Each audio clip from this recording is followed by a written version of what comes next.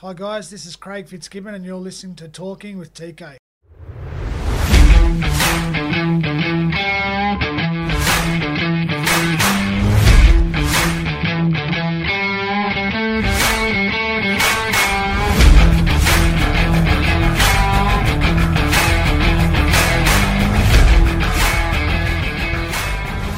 G'day guys, welcome to episode 159 of Talking with TK. I'm your host Tristan Cannell.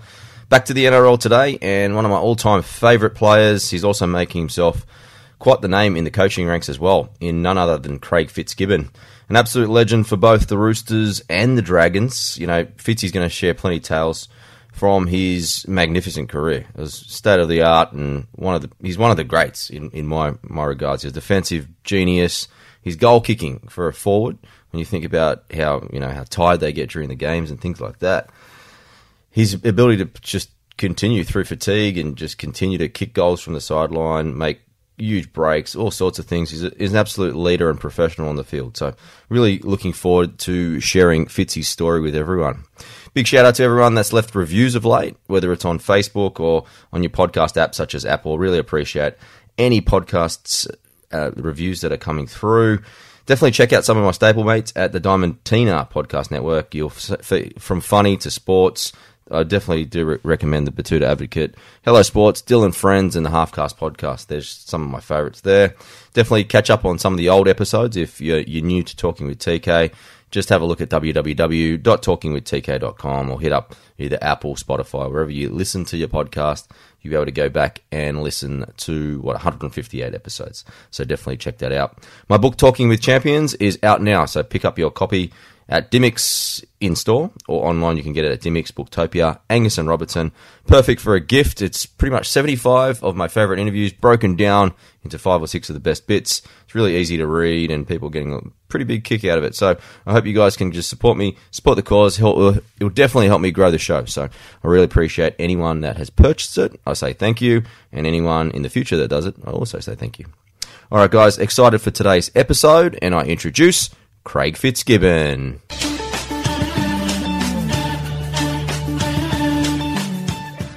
All right, guys, my special guest today is Craig Fitzgibbon. Craig is a legend of the NRL. He played 263 first grade games debuting at the Illawarra Steelers, but he also spent the majority of his time at the Sydney Roosters, and he won the grand final in 2002, which also saw him as the Clive Churchill medalist. He spent 2 years in England, playing 44 games for Hull. What's impressive is his distinguished rep career, including 18 test matches for Australia, 11 State of Origins for New South Wales. Post-footy, he's one of the integral parts of the Roosters as an assistant coach to Trent Robbo. Welcome to the podcast. Fitzy. Tristan, how are you, mate? I'm doing really well, man. Thanks for stopping by the show. No worries. First things first, I actually want to talk to you a little bit about coaching, only because I'm a massive Sharks fan, man, and when I started watching footy, it was 1988, and your old man was in charge of the Sharkies.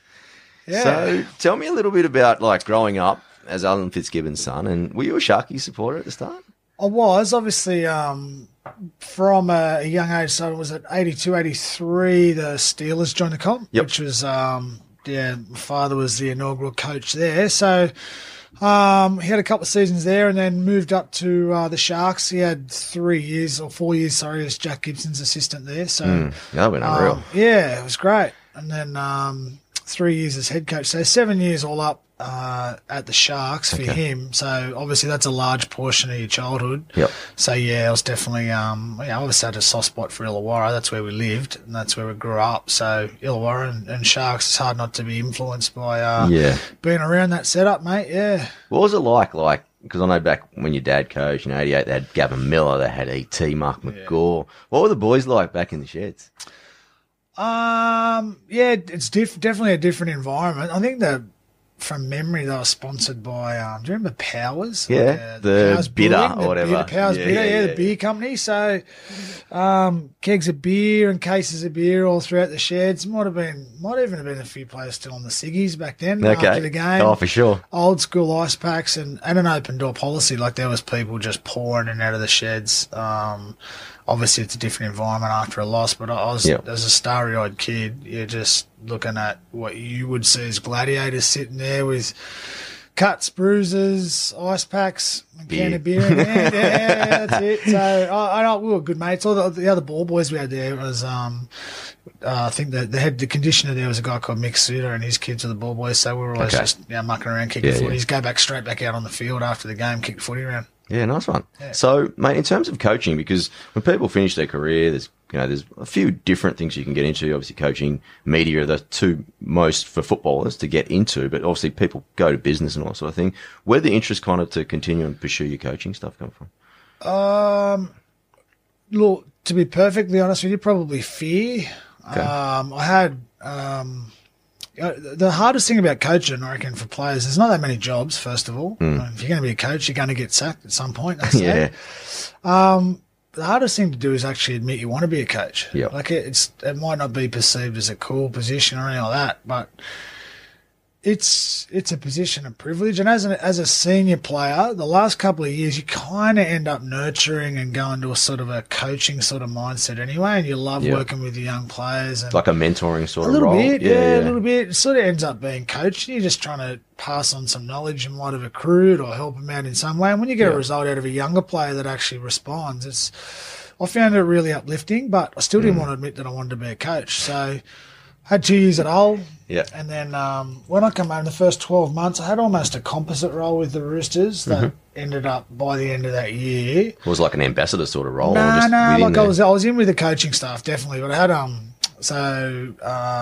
at the time, I had a bit part role. Didn't know whether it was going to be in performance. Didn't know whether it was going to be like, strength coaching or something like that. And then or actually league coaching, but pretty quickly early on. Brian Smith was the coach at the time. Yep. And he had himself, Matt Elliott, and his son Rowan Smith were the coaches. So pretty quickly they took me on and let me fit in with those guys. And spent that 12 months. But my head was spinning. Like I was still, I can imagine. Am I doing this? Like, is this where I'm at? Come home, retired, 4 kids. It was all like it's just sensory overload. Yeah. And then by the end of that season, I just went like I've got to get good at something real quick, or I won't have much. So that sort of made me finally commit to go. Okay, I want to pursue coaching, and if I'm going to do it, I'm going to go all in. Mate, you've got a few rings already, back to back. I joke all the time. I'm just running off Robinson's coattails at the moment. But no, we've done well. We've done really well. Like, I mean, Robbo came in. I had 12 months there with Brian, and then Robbo came in the season after that. Yep. So that was the super thankful for my 12 months under those guys. I learnt plenty with them. It was good. Didn't do as well as anyone would like, when a coach moves on. So it's a disappointing season for the club. But then obviously Trent come in the year after. We recruited Sonny, and that was the first. From that season on, I've been coaching the defence now. This is our 8th season together, myself and Trent. So we've done well in that time. But we're also fortunate to be at a club that it's a really well established program. It's really well organised. It's winning starts at the top, as they say, and we don't have any of those external hiccups for us. So the footy's pure. It's pure. We focus on that, and it's been going well so far. It's cool to see a little bit of because Craig Bellamy's had it. Like, he's developed coaches underneath him at Melbourne, and before him at Canberra, when everyone kind of came under Tim Sheens. But now you guys at the Roosters, you've seen Adam O'Brien obviously move over to Newcastle, and you've been spoken about very, very highly about someone that could obviously coach at that next level as well. It's cool to kind of see that Sydney crowd kind of building your own little thing, like not disciples, but Robbo's kind of guys are now kind of pushing into that first grade era too. Yeah, it's probably a little bit. It's hard. It's a hard question to answer where you want to go with coaching, right? But with Trent, I'd say he's a really good teacher. Obviously, it's no secret he's very intelligent, and he's got a super high footy IQ. So it's just a great environment to learn under. Yep. I'd say the number of coaches that have come through and moved on might have been either had previous experience as head coaching or were looking for that role straight away, whereas I'm a little bit different. I've sort of been there for so long, and whether or not that's an avenue I'm going down, I'm not sure. Change my mind from time to time, but it's a good environment. Like, we have a good environment, and This season with Adam going to Newcastle, we just brought in Nath Kalis, and so there's myself, Nath Kalis, and Kingy as the assistants. Okay. So was he at Warriors last year? Yeah. He did the what are they? The Vulcans, I think they're the reserve grade team. Yeah, and he's a development coach for them, so looking after the younger players and whatnot. So he's been a good addition. And it's a good crew, you know. Like we're good mates. We have a good time and loving your job and work environments. I think it's key to doing well. You're the defensive, right? You're the defensive coach, yeah. Yeah. Where have you kind of built your philosophy? Is this kind of still running down from like Trent Robbo's kind of thing, or is it just throughout your career, just little things? Bit of both. Where we started with it. To be honest, Jason Taylor was, when Trent got the job, JT was coaching the 20s, and then obviously Trent put JT on to do the attack. And then it was actually JT, because I'd had 12 months just sort of hanging out with him when he was coaching the 20s and observing. He was the one that recommended me to Robbo, and the players sort of backed him up a little bit. So I've got to thank JT for actually getting the defence role, per se. But first thing, what Robbo does do is, I remember sitting down the first year, and he's like, okay, what's our defence going to look like? And I'm like, that was the first question. Yeah, I don't know. So you got to figure it out. Yeah. But no, he had a system in his mind that I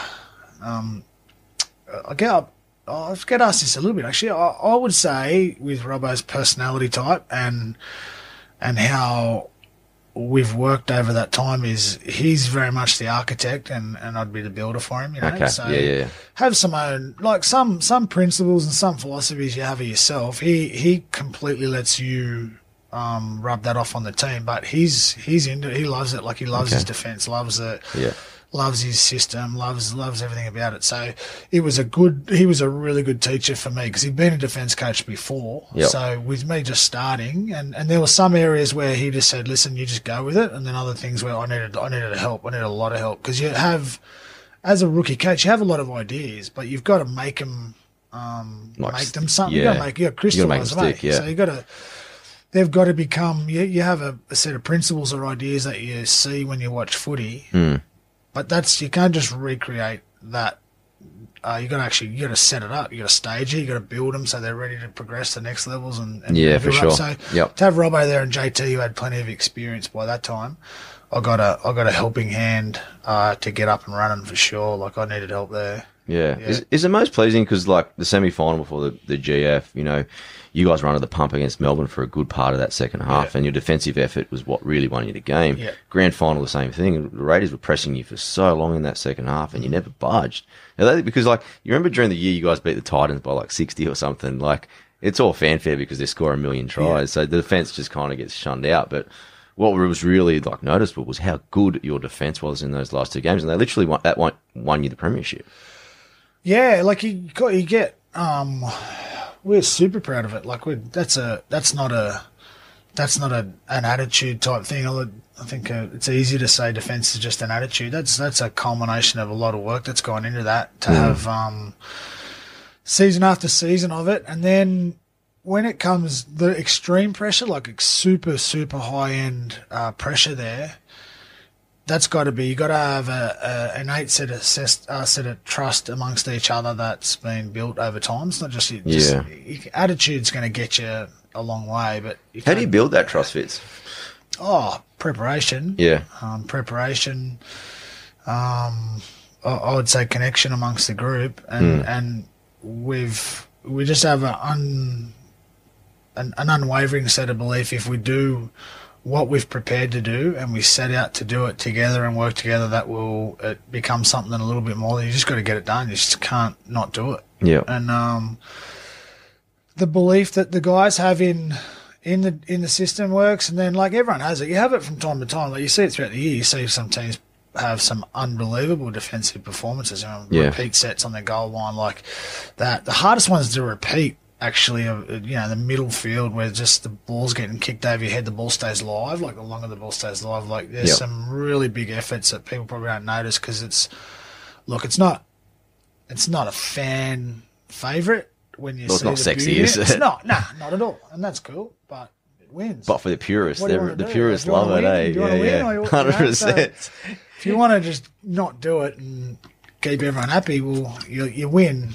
You win a large portion of your games, but we have this problem actually where we can sometimes guilty of really running up a score, dropping our intensity, or dropping our standards and principles, and then you end up 30, 34, 18. Yeah, we're spewing. Like the boys are, and our boys are great. They value it, they love it, but you can't solely rely on defense. You gotta. We love the expression of footy. Like you gotta get.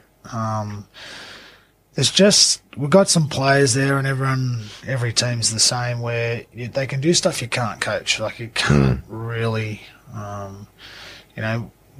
the trust or the fearless attitude of Keary or someone like that to take a short side on when, there's just stuff you can't coach. So that's what footy's about. We love that. So we never try and cap the guys on that. But when there's, and the flip side of that is, the more chance that we can keep that scoreboard down, the more creative those guys get, then you get a better product, don't you? So that's what we're trying to, How creative did you have to get? The 2018 grand final with Cooper, when Cooper obviously had his shoulder injury, and like literally if they ran it at him, like he wasn't going to be able to make proper contact or anything like that. Like, how did you devise, what was the actual plan defensively now you look back at it?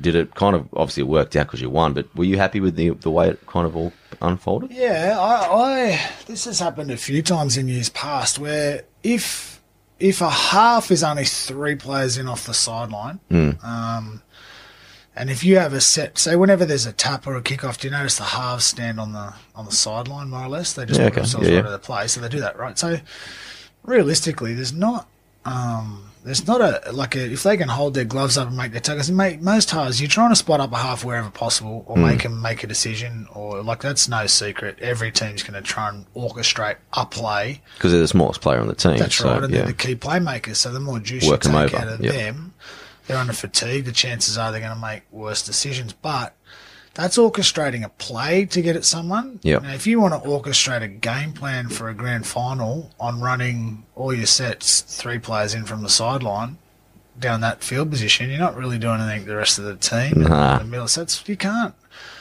Everyone goes, you should have got it Cronk, that's fine as a...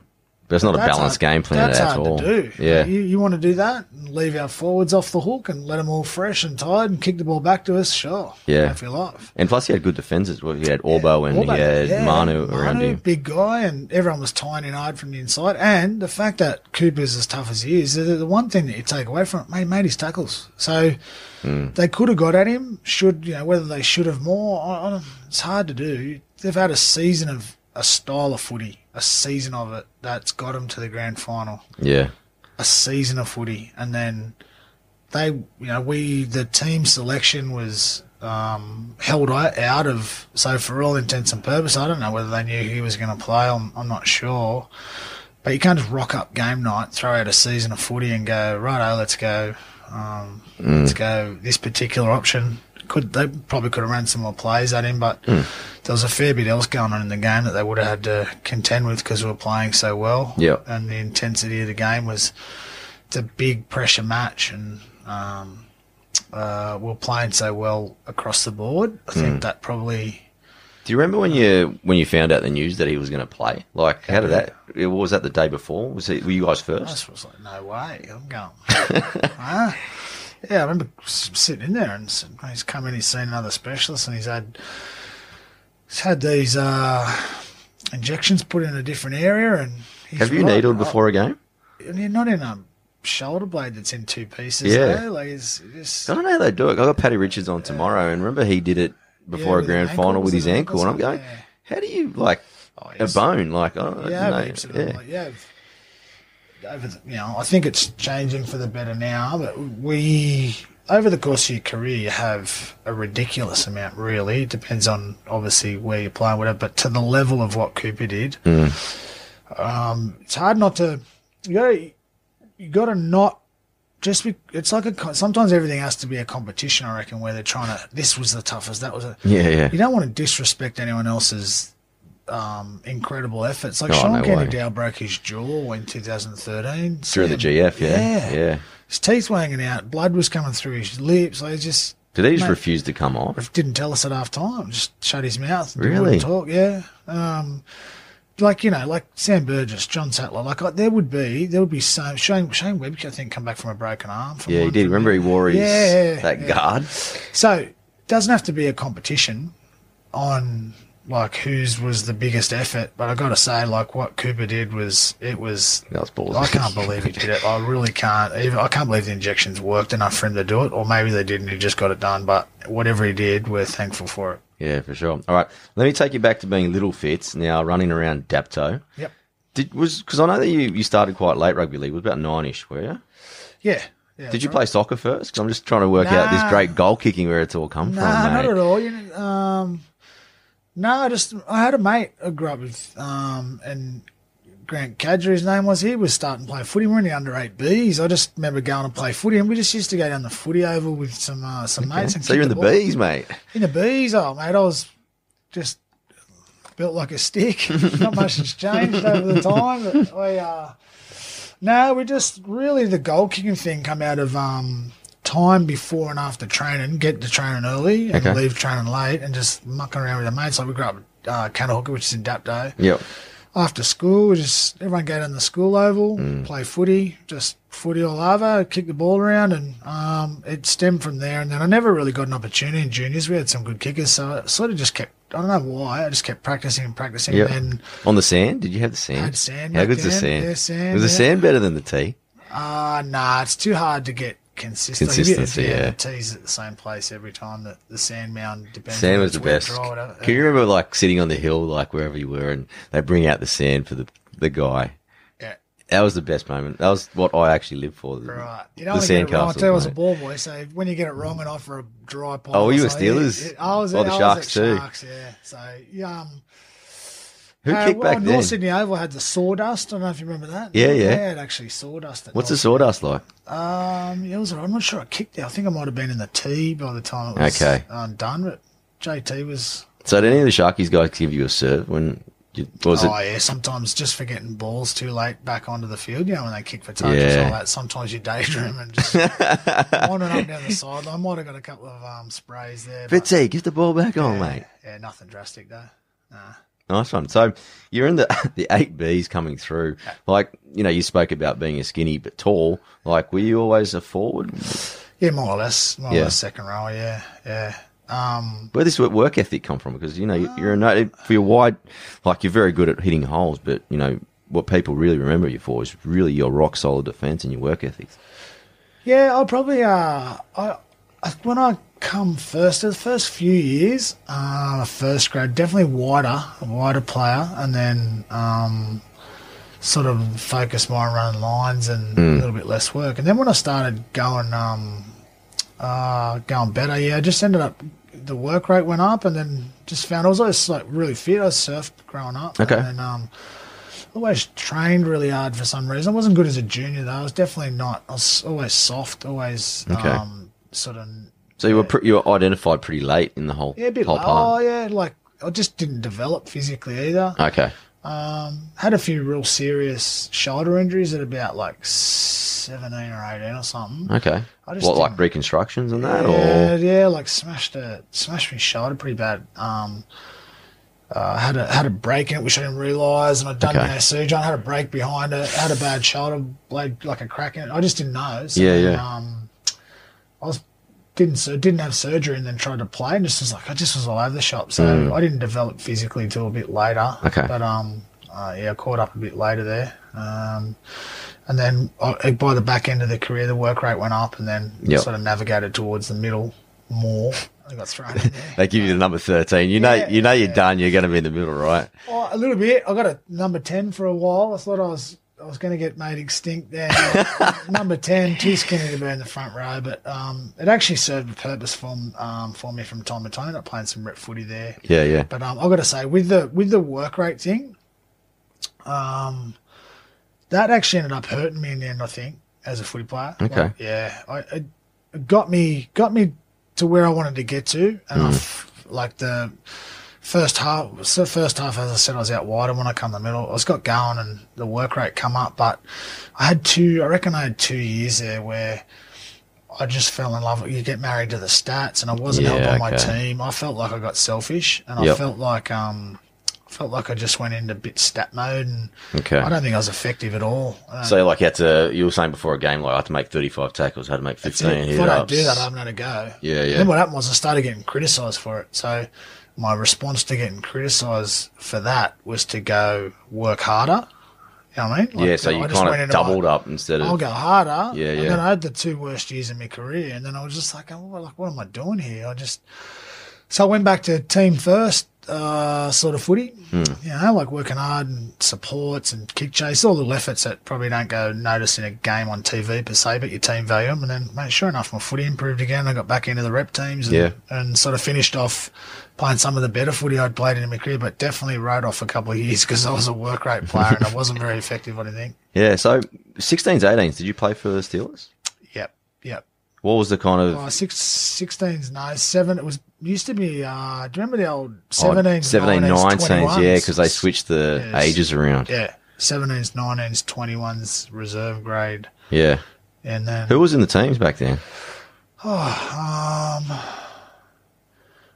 Timo was... I played SG ball with Timo, and he was more or less went straight into first grade. Trent Barrett had come down. Is Sean Timmer still coaching? He's doing a recruitment role with the Dragons. Okay. Yeah.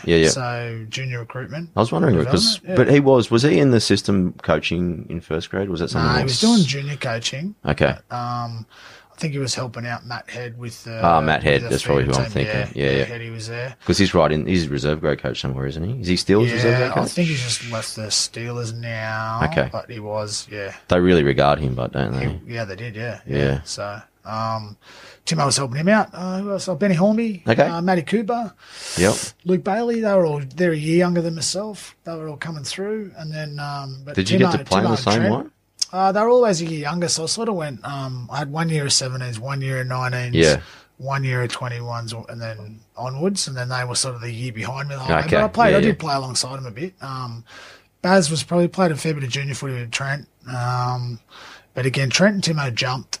More or less out of, I would say, 19s and then become regulars at first grade. Yeah. He was a freak, Trent Barrett. Yeah, and Timo was, I think Timo played, he would have been 17, 18 and he got thrown on against ET in the centres, I think. After backing up, because he used to be able to back up. Yeah. Play junior grade, sit on the bench, and then I think he played 21s. That's a good old day. And then sat on the bench, ended up playing first grade, yeah. Probably in jersey number 65 or something like that. Yeah. That's it. The old President's Cup, I think it was called. Yeah. Now, Fitzy, you made your debut in 98, but before that, obviously, Super League happens. Like, for you youngsters coming through, did you get anything out of Super League at all? Yeah. I signed a $10,000 ARL. I was stoked. ARL. Did you buy a car? Contract. So, what I had to do was I actually left because I was surfing. I left school early, 16, I think, and then I went to make wetsuits for Quicksilver. There's a wetsuit factory down home. Okay. So I was doing that, and I was only working like 4 days a week, and I was getting like $400. So I was stoked. I was living at home, so I had no overheads. I was just surfing. And then I was casual work, so whenever they were out of work, I'd get a couple of weeks off and just go surfing. So then the ARL Super League split happens. So I had to sign because I was with the Steelers. There was a few development contracts. I signed one of those for the ARL to be loyal. But then that meant I had to go to TAFE. I quit my job, go to TAFE in the mornings and do like a hospitality and management thing. Yeah. Wasn't my deal. No. Then I had to go to training for most of the day. And then at the end of training, I'd have to go and work at the Leagues Club after training that night, do like the afternoon shift. So Jesus, when you sleep? I was hauling, I was struggling. I was still working when I was playing first grade. So, yeah. Wow. That was the ARL time, but I was too young to get a good deal, I think. Who do you remember got a really good deal and maybe just rocked up in a Porsche or something fancy? I don't know. God, they must have made some money. Some of them. Oh, mate, it would have been ching to the bank. Some of the top dogs, I think, got life changing. No doubt, millions, I reckon. Some of them would have been buying houses, and I think some of them actually. So I don't think they got their money straight away. Yeah. So I think some of them had to whack it on a credit card or take some loans out first. But you hear some of the figures, but good luck to them. I hope they do a doco one day on it. You know, like they could. the 30 for 30 sort of thing. They did the what was the cricket one where how's that? They did on the one day series. They should do something similar on the Super League for sure. Do you like the ESPN 30 for 30s and all that sort of thing? I watch a few of them. Yeah. Select, not all of them, but I select out which ones I want to watch and that. It'd be cool if they could do a couple of leaguey ones like that. Like, yeah, definitely. But that would be a story because there's some like some of the figures you would have heard, and especially now because most of the people they like talking about it. They don't mind. Like back then, they're trying to keep it under hush. It's more money than like now, huh? Like I reckon it would have been. Yeah, it would have been very equivalent. Yeah, without having like a salary cap as well. I think so. Because I remember I interviewed Bill Harrigan and like they got pretty much nothing for the top referees, and St. Greg's kids the same day were getting like 10 grand to stay loyal. Yeah, wasn't there? There's like 7 and 8 year contracts as well. Oh, huge. So like back ended, and you're 28 years old or something. Yeah. So and back in the day, 35-year-old player isn't like it is now. Those dollars are comparable to now, like if not top players. Yeah, 100%. So, whether it was good for the game remains to be seen. Yeah. Maybe it was the change the game needed to have, but there was definitely a lull financially after that, I can tell you. I was sandwiched right in the middle of the dollars now and the dollars then, but that's okay. I'm happy for those players that got it. You really are, like, right place, right time, giving them, doing especially their best. The physicality and the mental, everything that happened. Yeah. You've got to make as much money as you can because you just don't know. And you do understand there's a bit of a you can see why the working class fan would get their nose out of joint when a high paid player's not behaving right or whatever. They get all righteous and that, which is, you can sort of understand why, but they just got right place, right time, and there's not too many people like that that's going to say no. Are they? You can't. Like, what do you do? Sure. Like Paul Ash Taylor, what's he going to say? Oh, don't pay me $1 million. Like, yeah, of course I'm going to get paid. He's worth whatever the club pays him. Exactly. Like, he doesn't. If they gave him what's perceived to be too much money, he's probably an interesting case there. There must be more forces at play, which I wouldn't be able to comment on. But he is a top talent and a top young player. Absolutely. So you do hope a player of that caliber on that money does get it right and does come good. And Justo's up there now. Actually, Justin. Holbrook. He's with us. So yeah. If anyone's, he's a real good dude, like really. And he's a halfback too. Yeah. So if anyone's going to get him going, Justo's a good chance. Yeah, I think they're putting him up for the Nines too. So hopefully that might springboard him. You know what I mean? Like a bit of confidence, just like Sean. I think put Sean Johnson up for the Nines as well for the Sharks. Yeah, right. Get a little bit of confidence in the Nines, throwing the football around without too much. Yep. No one really wants to. I know there's $1 million on the line, but there's no expectations. If you lose, you lose. You know. No, it's a good hit out for them, and if that's what they need to get confident again, and whatever their reasons behind playing them is, maybe they're after $1 million. I'm not sure, but you want to see those sorts of guys involved in the tournament. So if they get going, and it's better for the tournament. Yeah. Now, Fitz, they threw you in the deep end for your debut. You had to debut against the Newcastle Knights, who were coming off a premiership win. Yeah.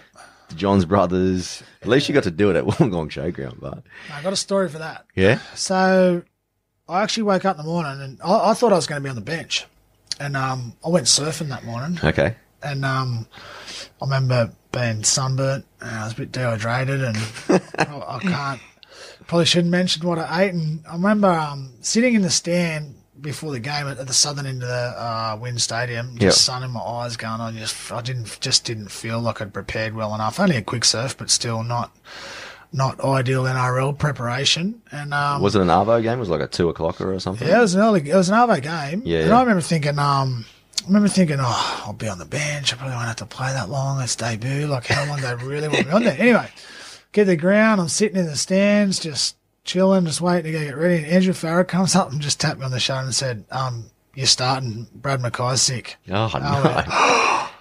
Just like shock, So I'm like, oh, no, shit. Quickly got to the sheds, got myself ready, and just got out in the field. I think we might have scored first. We might have got up and running, but I remember I remember thinking, mate, okay, if Paul Harrigan gets hold of me, like I'm I remember he hit me so hard across the chest. Like he threw a hard shot, which I moved from, and it hit me across the chest so hard I saw stars. You know, Was he like just the granite? Like, rock hard. They were. Mate, by the end of the game, they were scoring tries, and Robbie O'Davis was doing backflips, and the John's boys were yahooing and hooting. And could you believe you were there, but Fitz? That was good, unreal. Like super privileged.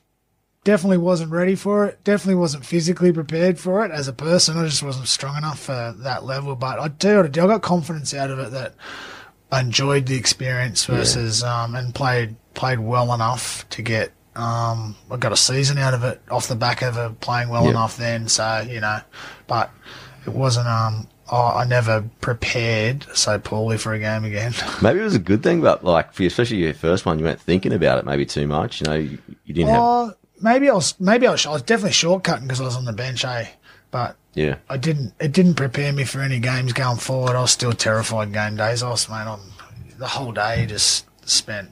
What am I doing? I'd rather do anything other than play footy today. Yeah, that was every game day for the rest of my career.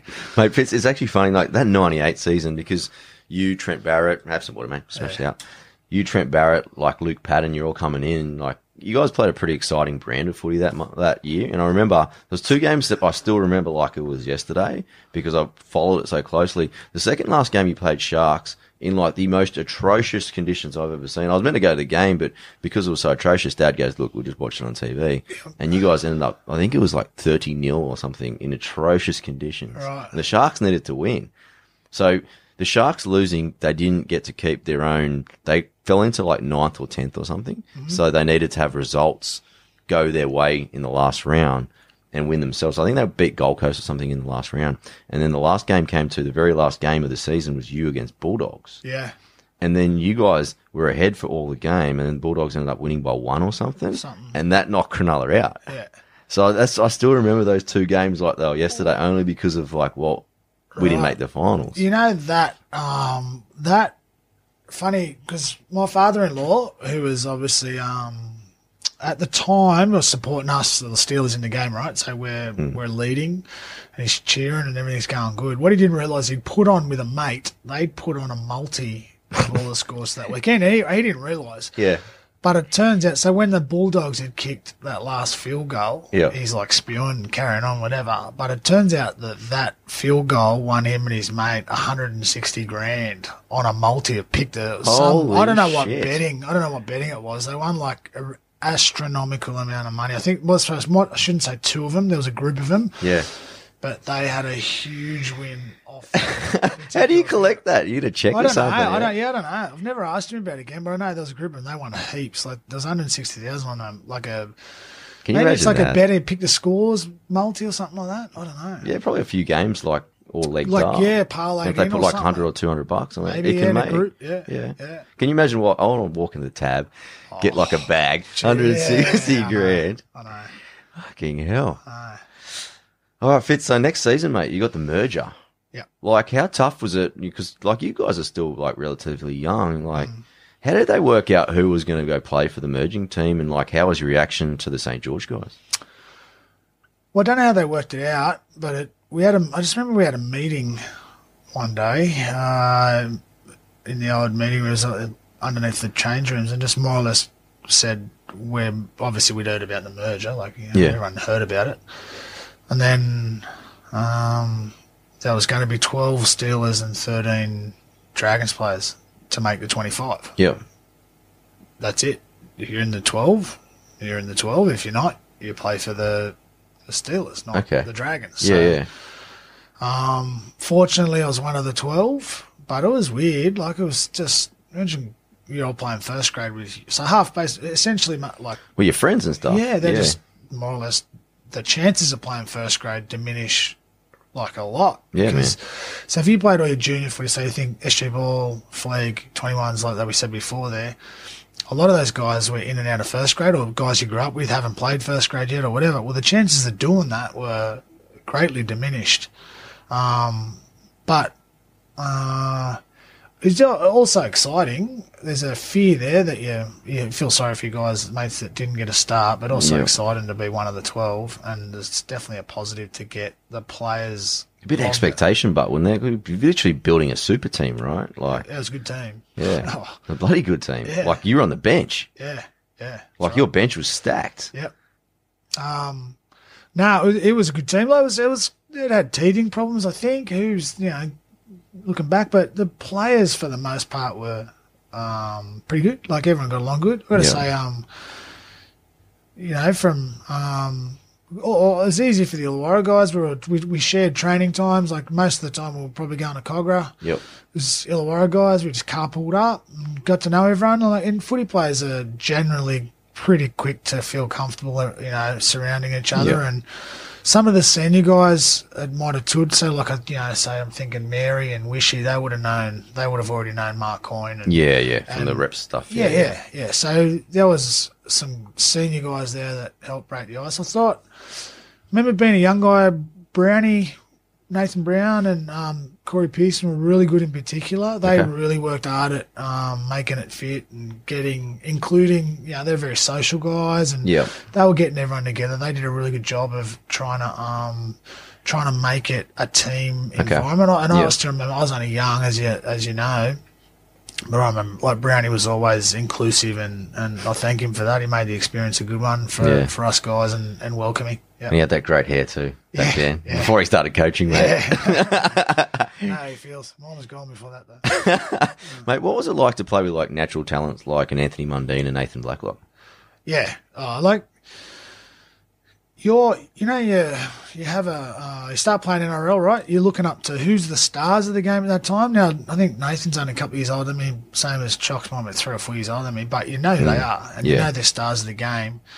So you're almost intimidated by them a little bit, like being a young country kid. I just sort of grew up in Dapda, going surfing, and then all of a sudden you're playing alongside these guys.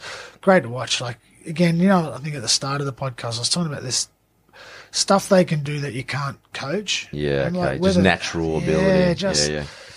Busting front flips and back flips after tries and just balance and footwork and speed and, Did they try to teach the boys backflips? Nah, it's too dangerous. Too much explosive power for that. So you definitely, like now I look back and go, it was pretty fortunate really, like to be in a team like that. Mate, you broke my heart on the major semi-final when you came back from 8-0. Just absolutely pumped us. That performance, I still say by Chock, was one of the best sort of individual. Like he just was in some sort of trance and what he put on that day, like jumping over David Peachy and like. Did he do that? That's the one he did the forward somersault in the back corner, didn't he? Yeah, and then he was dancing in the corner, and then everyone joined in, and that was a heartbreaking one. But what was it like going to you? Because you're still very young at this stage. Like you're in your second season of first grade. I was lucky to play then. I was in the starting lineup for. I was supposed to play I'm not starting. I was in the team to play in the semi at Melbourne.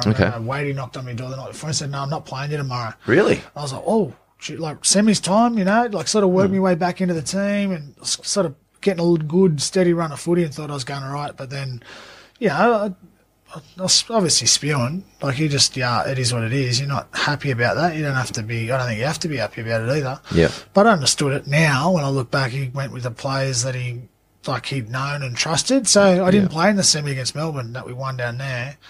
But then someone got hurt. I think it might have been Wardy. Might have hurt his shoulder. Wardy or Corey Pearson. Someone did their shoulder. That got me the start to go back into the team for on the bench for the Sharks game. So.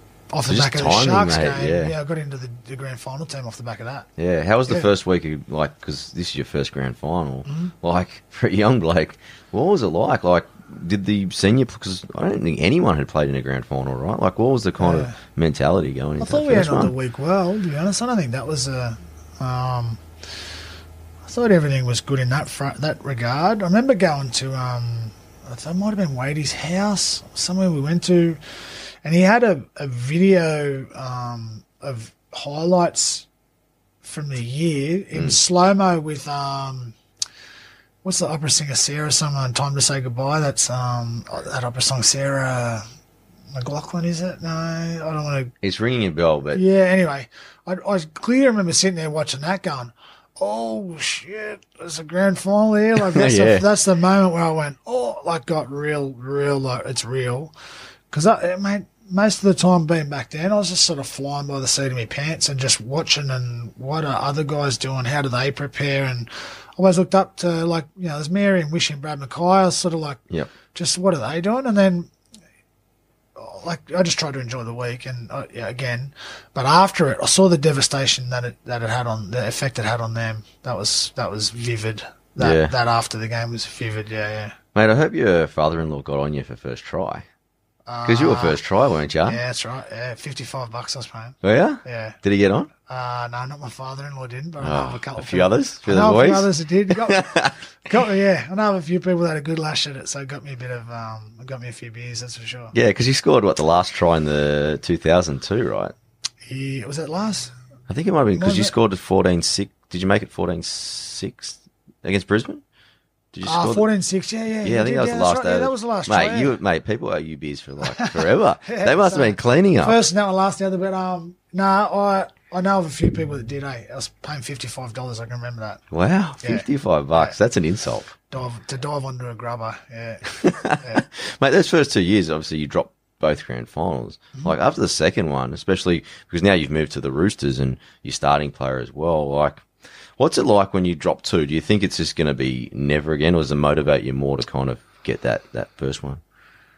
Yeah, like you're upset. I was still fortunate. Like again, I was 21 in the 99, 20, I'm 22. So you're still just getting used to playing first grade, let alone being in a grand final. But second one hurt. But I think the most painful losses for myself come later. Mm. But that was that Brisbane team in 2000. Like we beat. Do you remember the Newcastle semi? We beat. We come home in the second half. Came back, right? Was it in Newcastle? No, it was in Sydney Football Stadium. You guys had some classic battles, but yeah, we did. So that was. That kind of was a huge win, like a really big win. And the Brisbane team, I don't know if you remember it, like if you stacked. I was going to talk to Webby about it. They were the best team in the comp. They were ridiculous. There's nowhere to hide. They had Petro, Webke, Thorne, Tallis, and then they had Sailor and Takiri on the wings. Takiri, Lockyer, mate. It's a power game, just the whole way through. Exactly. I remember Luke Phillips still. Yeah, he got absolutely battered in that cover game. Tackles, saving tries, and I think I hit the crossbar from a sideline conversion at 14-6. Yeah, you did.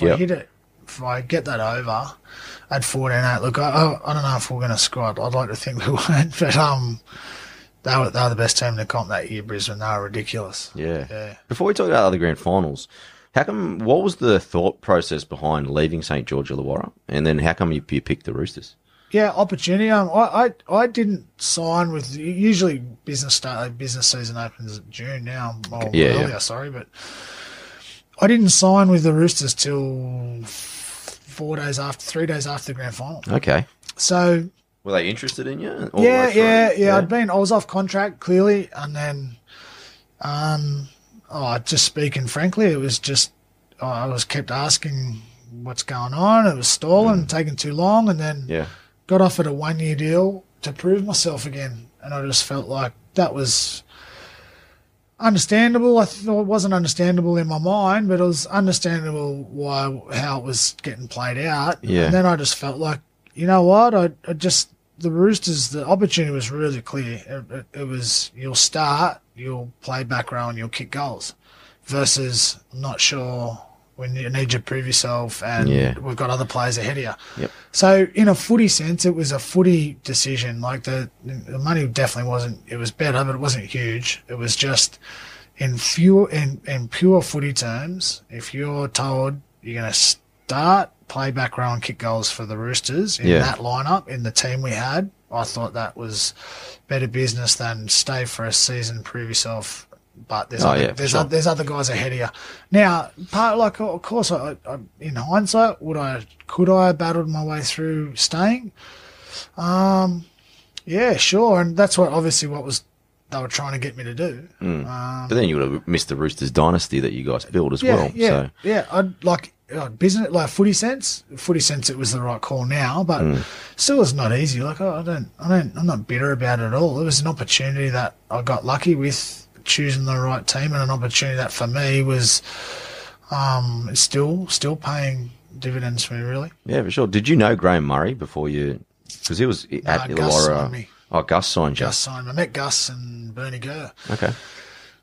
Yeah, 3 or 4 days after the GF, I signed with the Roosters at the Heathcote Inn. There you go. Yeah, I drove up with my manager and couple of schooners. Met a couple of schooners. I was still stung to the eyeballs from the celebrations.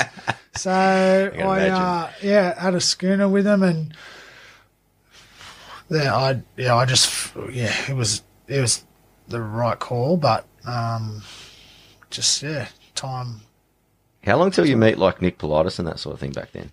They took me to a dinner after I'd signed, Okay. and then I remember they went up to, there used to be a seafood restaurant on Bondi Beach where we went, myself and Nick brought down Luke Ricketson, who I'd never met, Adrian Lamb.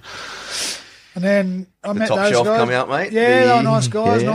nice food, Yeah. nice beer, nice wine. But then I remember where did I go? I went away surfing. I think I was in Samoa actually surfing. Okay. Yeah. 2 things happened. First thing was Brad Fittler rang me to say welcome to the club. I was like, nice. super, fanboy. I was stoked. And then next phone call was from a manager to say that Gus had quit. So I was like, wow.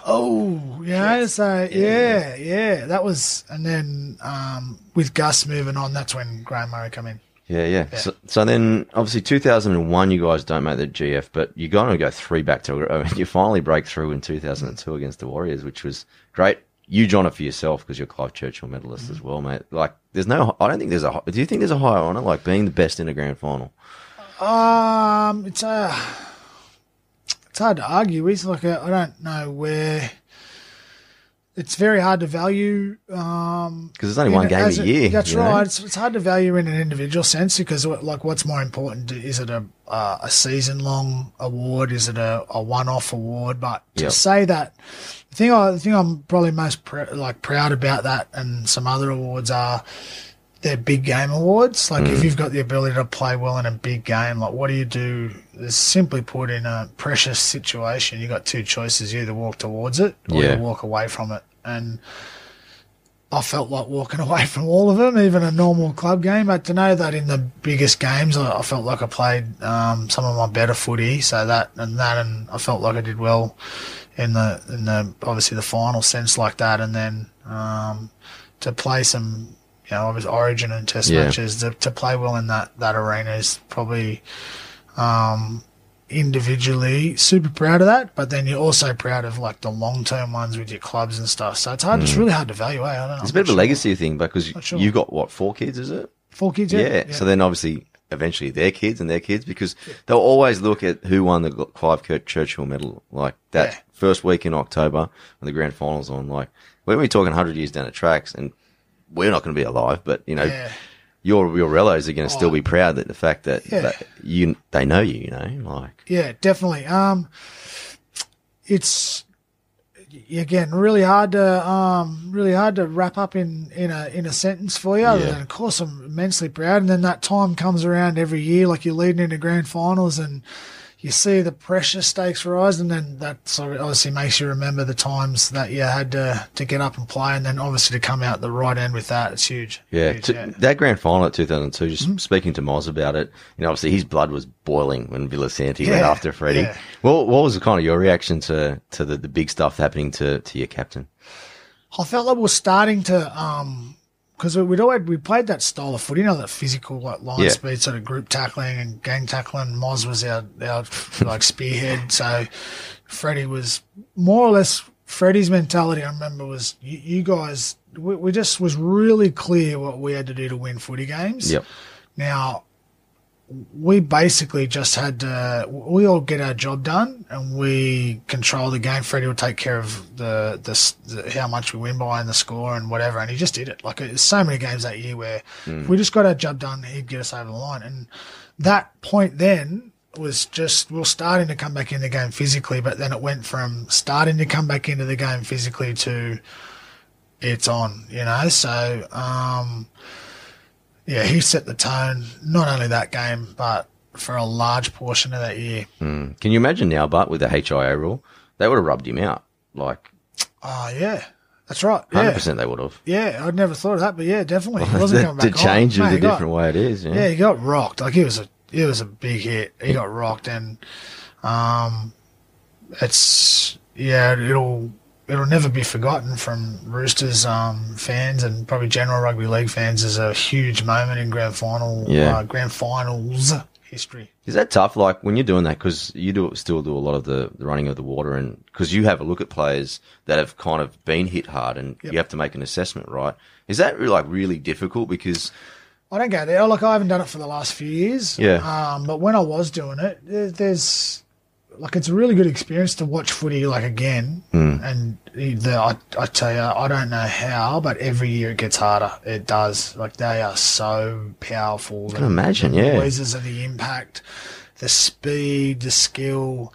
It's improving, and to be on the field, it's awesome. Yeah. I think they're really trying to rub the trainers on the field off. The only thing I would say is it's going to be hard if, on one hand, the fans want brutality and big hits and blood and guts and all that, but they don't want to train on the field to look after them. Exactly, and you need water on there to get them hydrated. Just water. I think they can reduce the roles of blue shirts for sure, which is, I think they're looking into that. But the orange shirts, they're qualified medics. Yeah. They're not trainers. They're not on the coaching staff. They are there for the sole purposes of player welfare.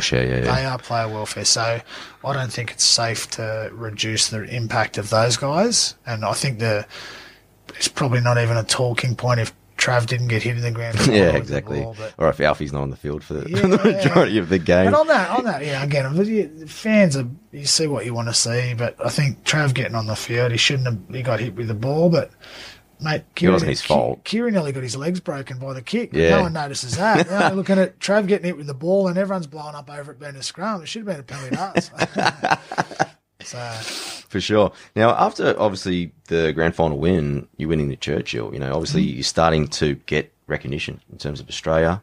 You went on the tour that year, didn't you? Yeah. That would have been a huge honour to be finally, you're still only in, your fourth season of footy. Yeah. Now you're going to play with Australia with the best of the best and tour. Yeah, how's that like? Awesome. I'd never played for Australia or New South Wales or in any junior sense, so that's the first time I put it on.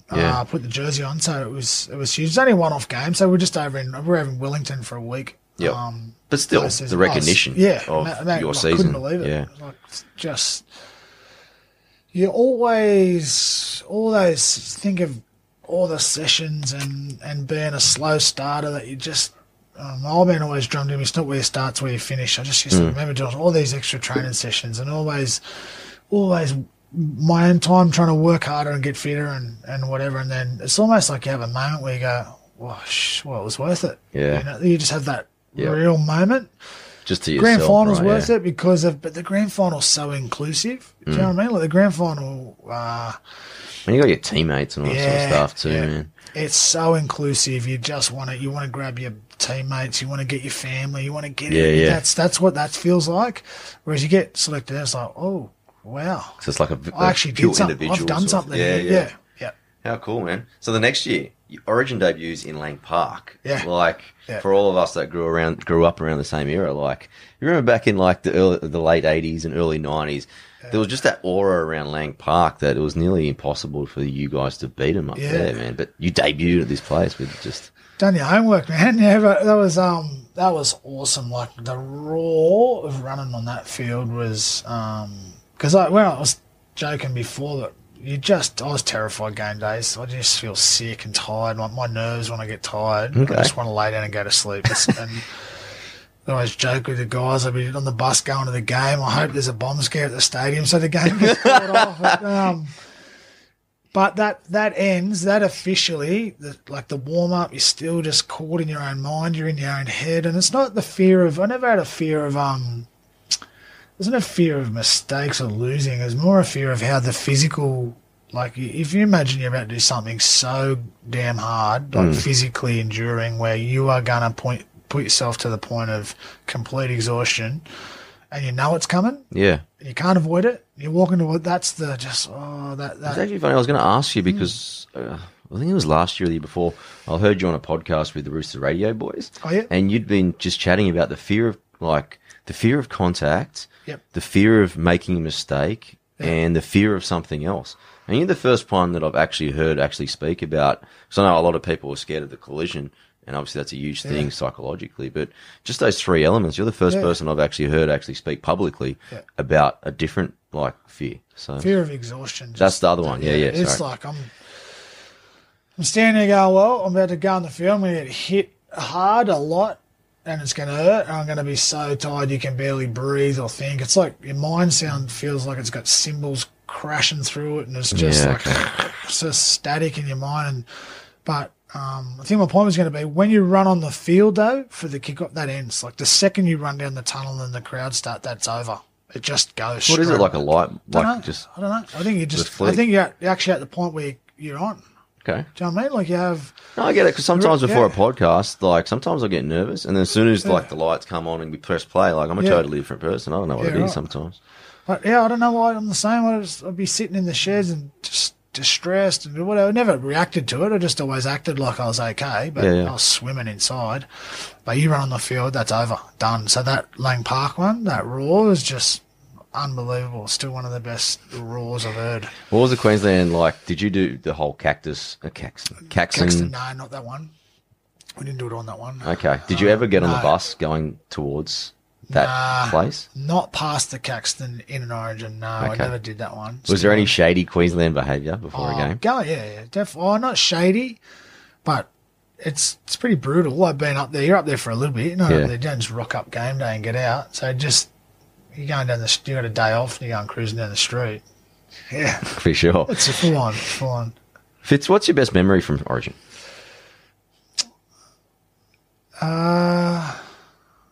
First one, never played junior reps, anything like that. First one at Lang Park. The moment for me is just being in the environment, the camps, the team. We had a good team. We had Joey, Brad, Fittler, Bedsy, mate, Timo. We had. Is it cool you've all reunited? Yeah, it is. Yeah, we had last weekend. We had Origin camp last weekend. Yeah.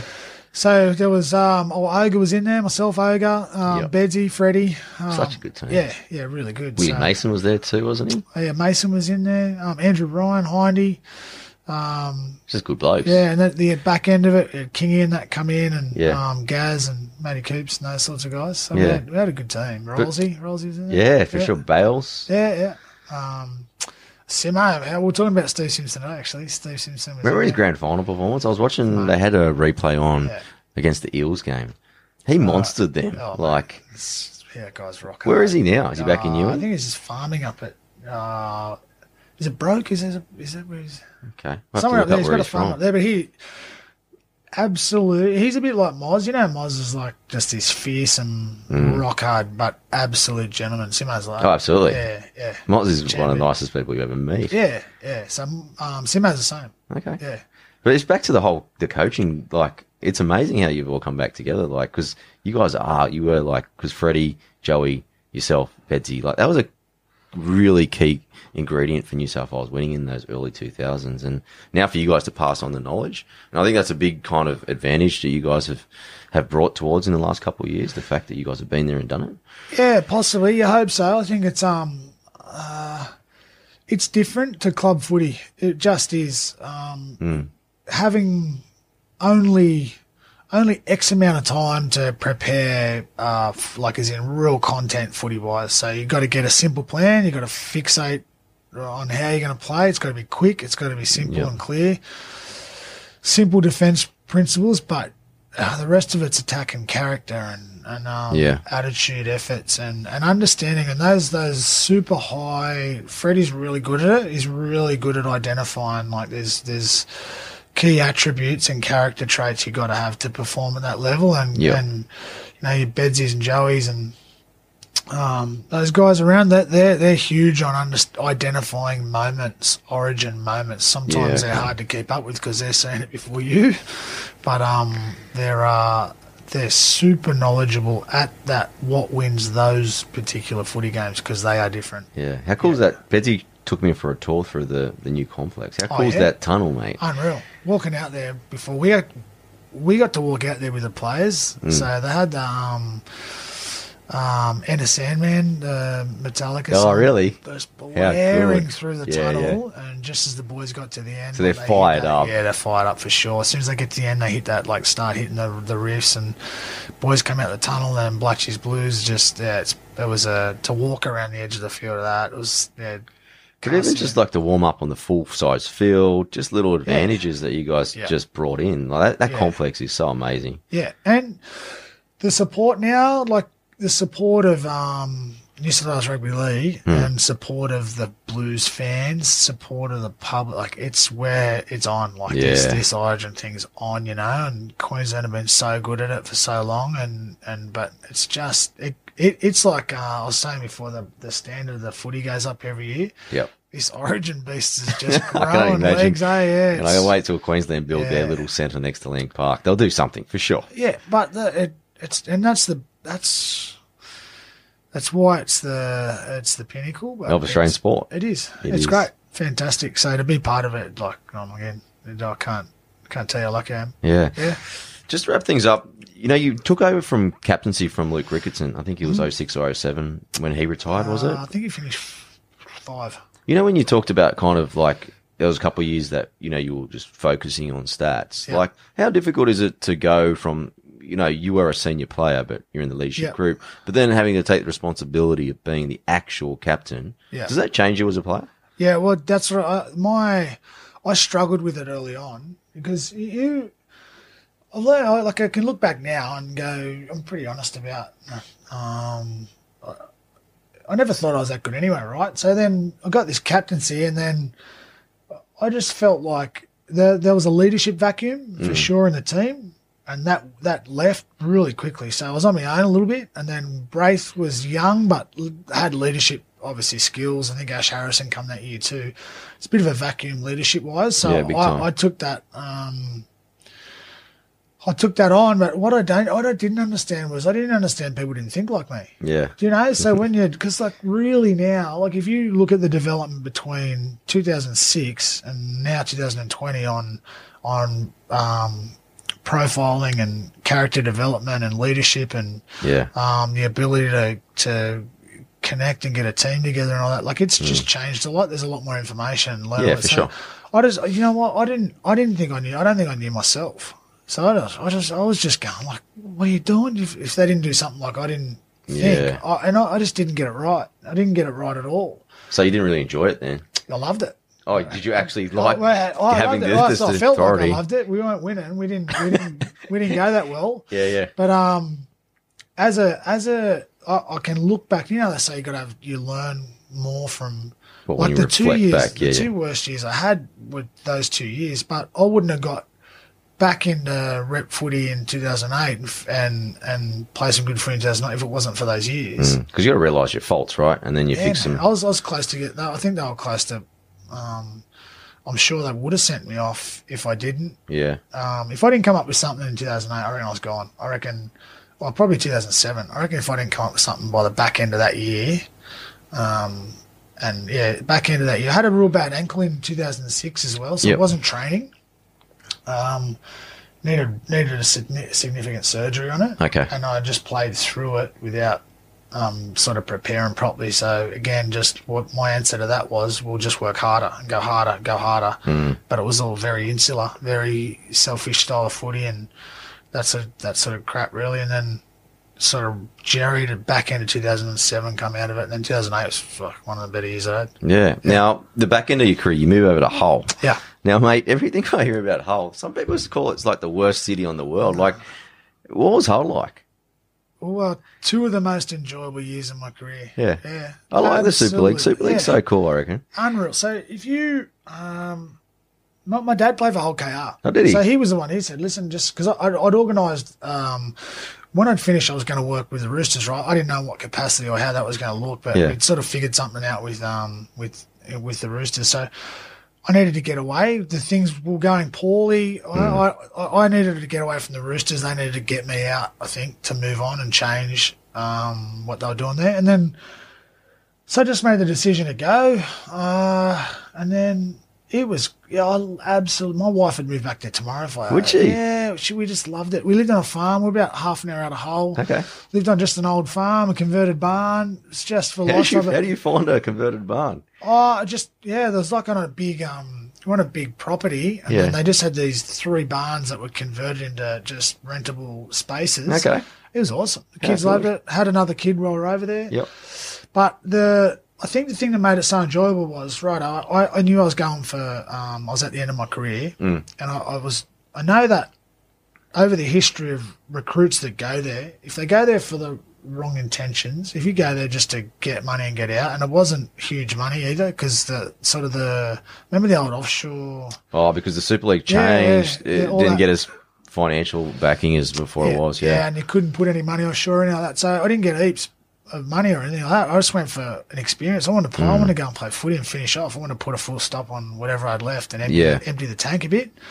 Did you get to travel much?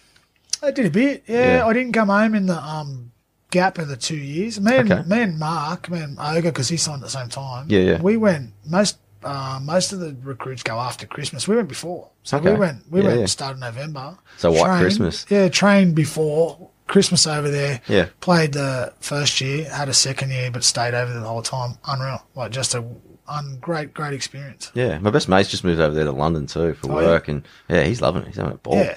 We go over for the World Club Challenge in a few weeks. So at the same time, you got now because you were at Hull, people you can catch up with. Yeah, we actually got to go to a fundraiser for Mossy Masoi. I saw that. Yeah, he was playing for Hull KR. So we actually got in between one of our sessions. I think myself, Robbo, and Boyd Cordner are going to duck. Did you see how strange that tackle was? Like, I haven't seen it. No. Yeah, I saw it just recently. Like, really? It doesn't look like anything's even like happened. I think what happens.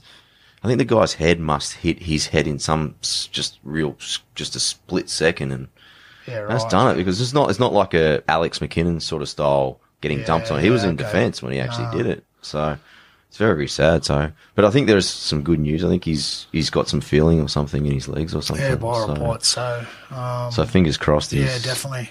I hope he's okay. Yeah, for sure. All right, Fitz. A couple of just personality ones. A couple of just quick ones to finish off. First one, it's a bit of favourite time. So in terms of a favourite, in your first thing that comes to your head, did you have a favourite goal and a favourite try? Favourite? Or maybe significant, maybe for a goal. Significant goal was first year at the Roosters. Tony Butterfield smashed me. I was falling. I got hit low and I was falling. He stiff-armed me, smashed me, actually fractured me jawline there. Oh, God. And stayed on. I had to kick a goal from out wide to win the game. Yeah. I kicked that goal. That's the most memorable goal. And try. Try would easy one for me was an intercept in the semis in 2002. Ran 90 metres. That was easy for me. Yeah. Did you like kicking from the sideline the most? Not after running that one. Just fatigue. I missed a large portion of kicks through fatigue, of course. Where simply put, your technique. If you're tired, you sit down on your hips, and I used to just hook them when I'm just too tired. So, but it was also it was actually a good mindfulness thing where to actually get myself back in the game, like if you're fatigued, you got to put the ball in, you got to concentrate. Oh, for sure. So it'd actually be quite a leveling experience, if that makes sense. Yeah. I just go straight back to process, and then by the time I kick the goal, I'm sweet. Yeah. Another legacy thing, but the highest point scoring forward of all time as well. For a while. Cameron's got that now. Oh, did he? Yeah. Oh, does he count? Cameron he's a hooker. He's not a forward. So I texted him after he won, Cameron, and said, mate, do you need, how many awards do you need? Did you say there's an asterisk on it? Yeah, we just into him about, so mate, you win everything. Just leave something alone, would you? But I remember when I got it, Dave Ferner rang me because he was the previous hider. I thought that was a real... he was a gun. Yeah, real nice thing. I didn't have, at that time, hadn't had anything to do with Ferns. Ended up being an assistant with the Aussies with him later on, but I hadn't had anything to do with him, so I thought that was a real good character trait for him to take the time to call me and congratulate me, so I did the same with Cameron. And he would have been kicking off the sand too. Yeah. And he didn't even put it down like you did. No, Like, it would have been straight up, around the corner, but straight up. Yeah, for sure. All right, next one. Away from kind of the SFS, did you have a favourite venue that you like to play at? Ooh.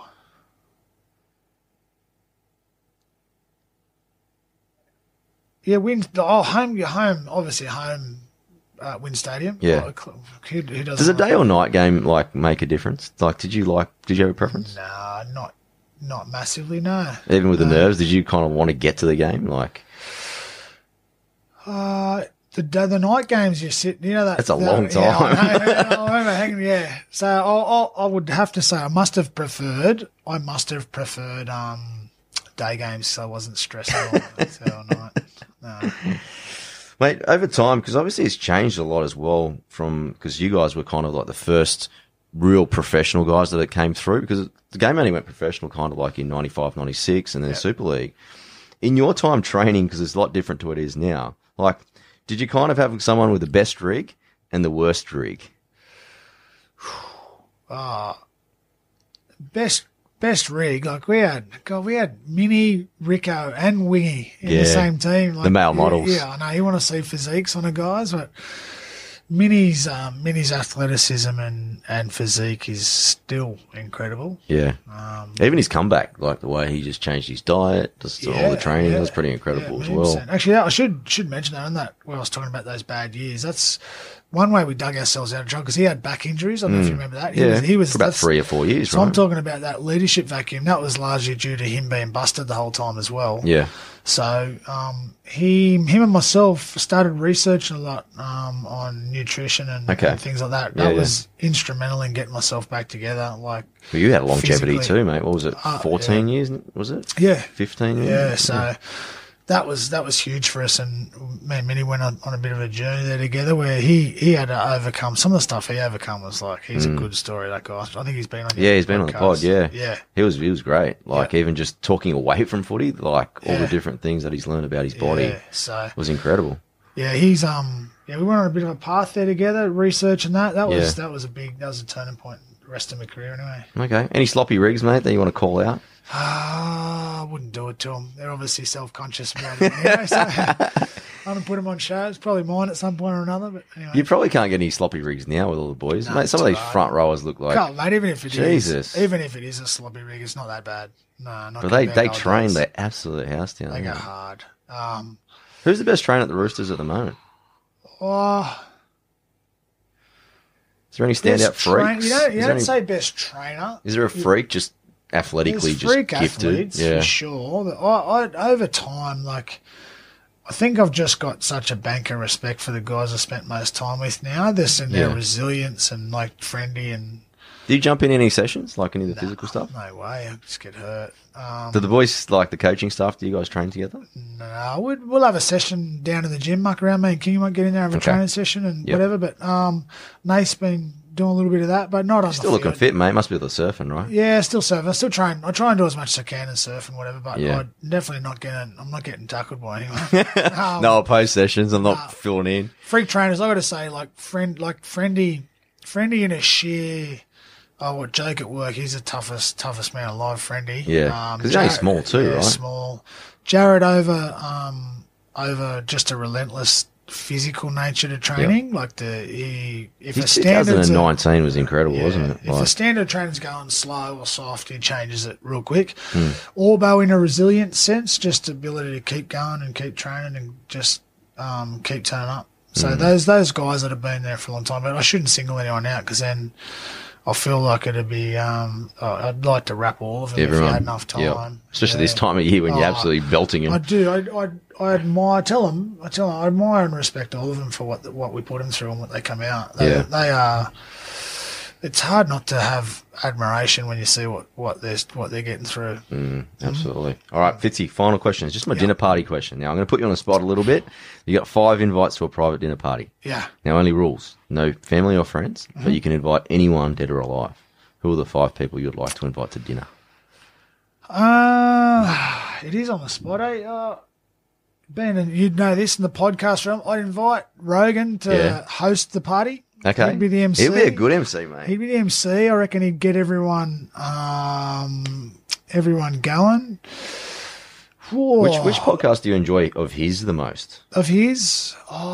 Like, is it kind of out of the blue? Like, I know he gets a lot of fights. Yeah. You know, sometimes he gets like an astronaut or a bloody astrophysicist or whatever. You know what? Out of the blue, I remember just sort of going through, and sometimes you listen. I'm in the car for 3 hours a day. You sort of get through quite a few and different ones. But I remember, is it Graham Hancock, the guy that did the?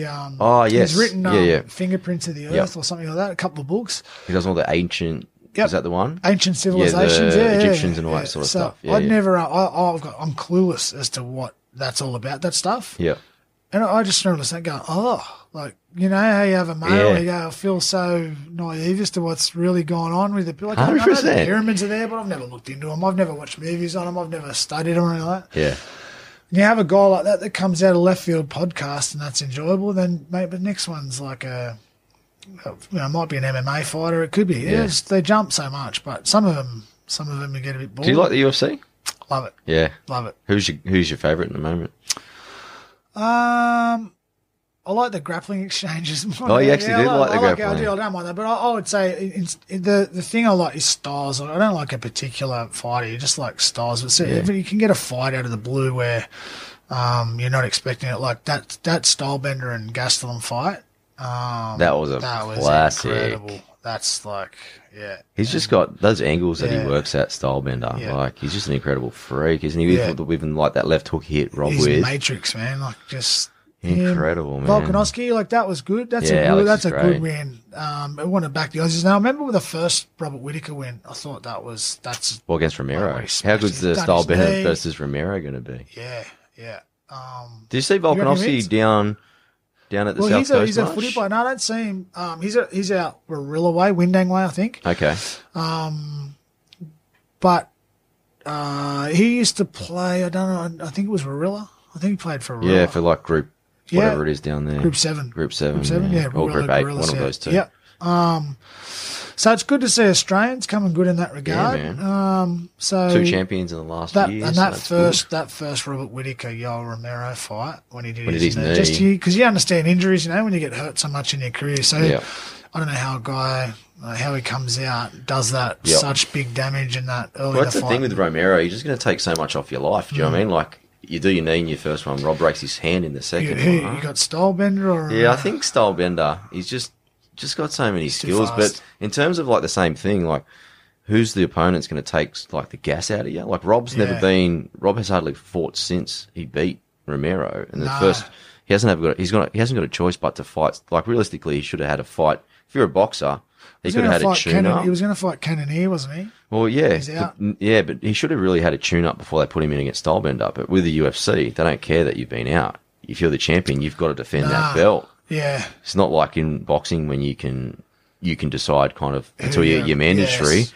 You can probably have 2 fights in between that aren't on the same caliber as that first level, you know. And he was out for 2 years by the time he came back because he had to pull out. Pulled out 3 fights. He was supposed to fight Rockhold, wasn't he? And he was supposed to fight Gastelum as well. No, Romero. He was supposed to fight Romero. Rockhold in Perth. He pulled out of that one, and then Gastelum in Melbourne. He pulled out the night before. Yeah. So by the time that whole time period happened, it was nearly 2 years before he fought again. Yeah, it's a tough ask. Like, how many of those battles can you have in your life? I know. Yeah. Who would you like to see McGregor fight?